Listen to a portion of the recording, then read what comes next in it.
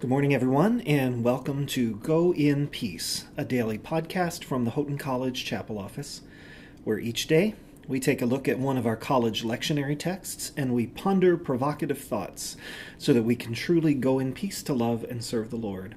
My name is Michael Jordan. I'm Dean of the Chapel here at Houghton. I'm glad to welcome you to week 3 of a spring semester unlike any other. And it's my privilege to accompany you as we think this week about texts related to the beloved community. That's our theme for the week, the beloved community, which of course takes its name from Dr. Martin Luther King's conception of the beloved community as the goal of all human community. And as we at Houghton aim to be a community, as we aim to sort of carry out God's vision for community in our lives in a way that blesses the world, including the students who are with us, but also in a more cosmic way, touches the whole world with God's love. We want to think about texts related to community this week, and particularly King's vision of love being as part of it. As always, we have 3 texts each day, and so today we'll be reading Psalm 7, Amos chapter 5, verses 18 through 27, and Luke 18, 1 through 8. And I always just take some time to think about one of those texts with you and give you a few thoughts. And so today we're going to read Psalm 7 together. O Lord my God, in you I take refuge. Save me from all my pursuers and deliver me. Or like a lion, they will tear me apart. They will drag me away with no one to rescue. O Lord my God, if I have done this, if there is wrong in my hands, if I have repaid my ally with harm, or plundered my foe without cause, then let the enemy pursue and overtake me, trample my life to the ground, and lay my soul in the dust. Rise up, O Lord, in your anger. Lift yourself up against the fury of my enemies. Awake, O my God, you have appointed a judgment. Let the assembly of the peoples be gathered around you, and over it take your seat on high. The Lord judges the peoples. Judge me, O Lord, according to my righteousness, and according to the integrity that is in me. O let the evil of the wicked come to an end, but establish the righteous, you who test the minds and hearts, O righteous God. God is my shield, who saves the upright in heart.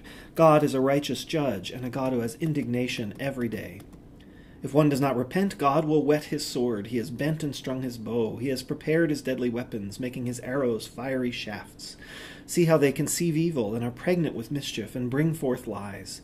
They make a pit, digging it out, and fall into the hole that they have made. Their mischief returns upon their own heads, and on their own heads their violence descends. I will give to the Lord the thanks due to his righteousness, and sing praise to the name of the Lord the Most High. Well, what a challenging passage this is, and if you thought that the text about the beloved community were going to be just some kind of light fare that just sort of talked about being generically nice to each other, you were probably surprised to hear some of the language in this text which focuses on God's anger and God's judgment, and just how important it is to realize that any attempt to build the beloved community, any attempt to be God's people in the world, will be met with resistance by the world, and we pray that God goes with us into that resistance, and that God stands with us and contends with those who would contend against the people of God. That's a really challenging kind of idea, mostly because if we are at all spiritually and emotionally self-aware, we know that we also are very capable of standing against God, and we know that we make mistakes, and we are a little bit afraid to pray a prayer like we read in verse 8. Judge me, O Lord, according to my righteousness and according to the integrity that is in me. Like, that's a scary thing to pray, because we recognize we might come up on the wrong side of that balance. We might not be found to have all the righteousness that we would like to think that we have. And so this is just such a challenging vision, right? It's such a bold prayer. I really want to focus in that verse on the idea of integrity. That seems to me to be a very vital word in this piece. And frankly, it's a vital word that we see pretty consistently throughout the scriptures, particularly related to David. We think of David, how the scripture calls David a man after God's own heart, and you think, how on earth is David a man after God's own heart? And then you realize that what David had was integrity. He made a lot of mistakes. Mistakes that you and I can't make without winding up on the wrong side of the law and in jail for a very long time, right? And yet, when he was confronted with his mistakes, he realized them, he repented, and he resolved to do differently, to do better. And that's the vital piece to me, is integrity. Integrity really implies a singleness of mind and heart, a wholeness, a consistency. If you're a person of integrity, there's consistency when you're in different situations. And it doesn't mean that you're always exactly the same, right? If I'm living as a person of integrity, which I try to do, but if I'm living as a person of integrity, that doesn't mean I use all the same words and tone, and am exactly the same me, the identical me in every situation when I'm talking to my wife, my children, my students, my colleagues. No. But it does say, down deep there is this piece to who you are, that you are consistently across all portions of your life, right? And so when you're talking with your colleagues in department meeting, and when you're talking with students, and when you're talking with your wife, when you're talking with your children, when you're talking with your parents, Michael, ideally, as a person of integrity, there's something that holds that together that is uniquely you. And that you're not just sort of swapping out personas for different occasions, right? We think about how easy it is to do that sometimes. And sometimes if we're in a conversation and we're not being people of integrity, and all of us are there sometimes, but we realize I hope someone else didn't hear me say that, or I wouldn't express this way in another circumstance, but so I hope that person doesn't find out that I just said what I said, right?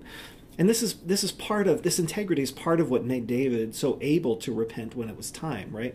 It wasn't like David was like holding one being over here and one being over here and one being over here. He was trying to be present to God in all these circumstances. And so when he was brought up short, he didn't have all these excuses at the ready. Instead, he didn't say, "Oh, that's not me. That's not really me." No, he realized that is me. That came from me. And I can't do that and say that I am right with God, and so I need to apologize. So often today we hear that phrase, don't we? That's not really me.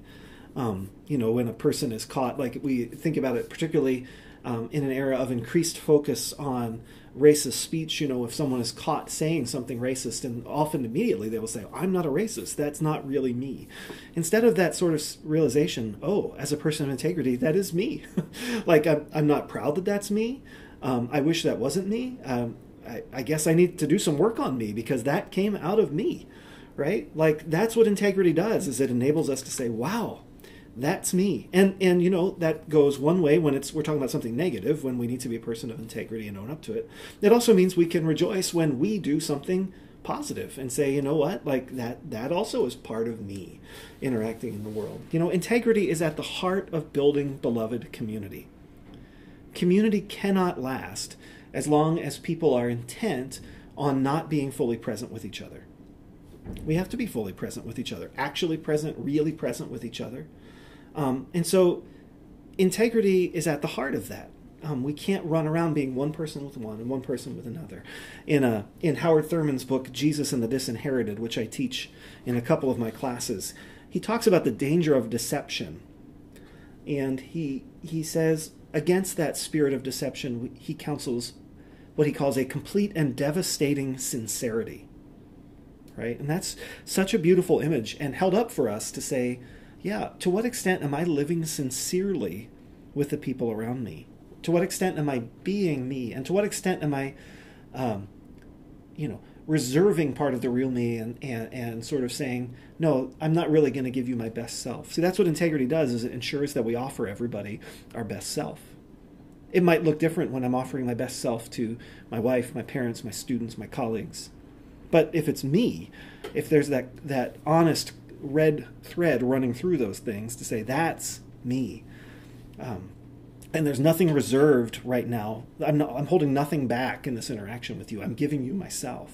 That's the kind of thing that makes community possible.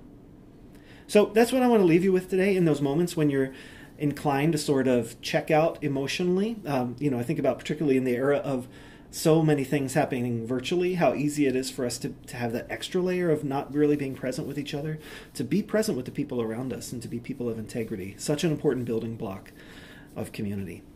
God, we're thankful for the deep love that's ours in Jesus and for the way in which Jesus teaches us both about the costs and the rewards of being fully ourselves in different situations and living out our calling. We pray, God, that you would enable us to be people of integrity with each other, people who don't reserve and hold anything back, people who are honest and speak honestly and listen receptively. We know that this is a way to become the kind of people you want us to be. We ask this through Christ. Amen. Well, as always, I'm privileged to talk to you today, and until we talk tomorrow, go in peace to love and serve the Lord.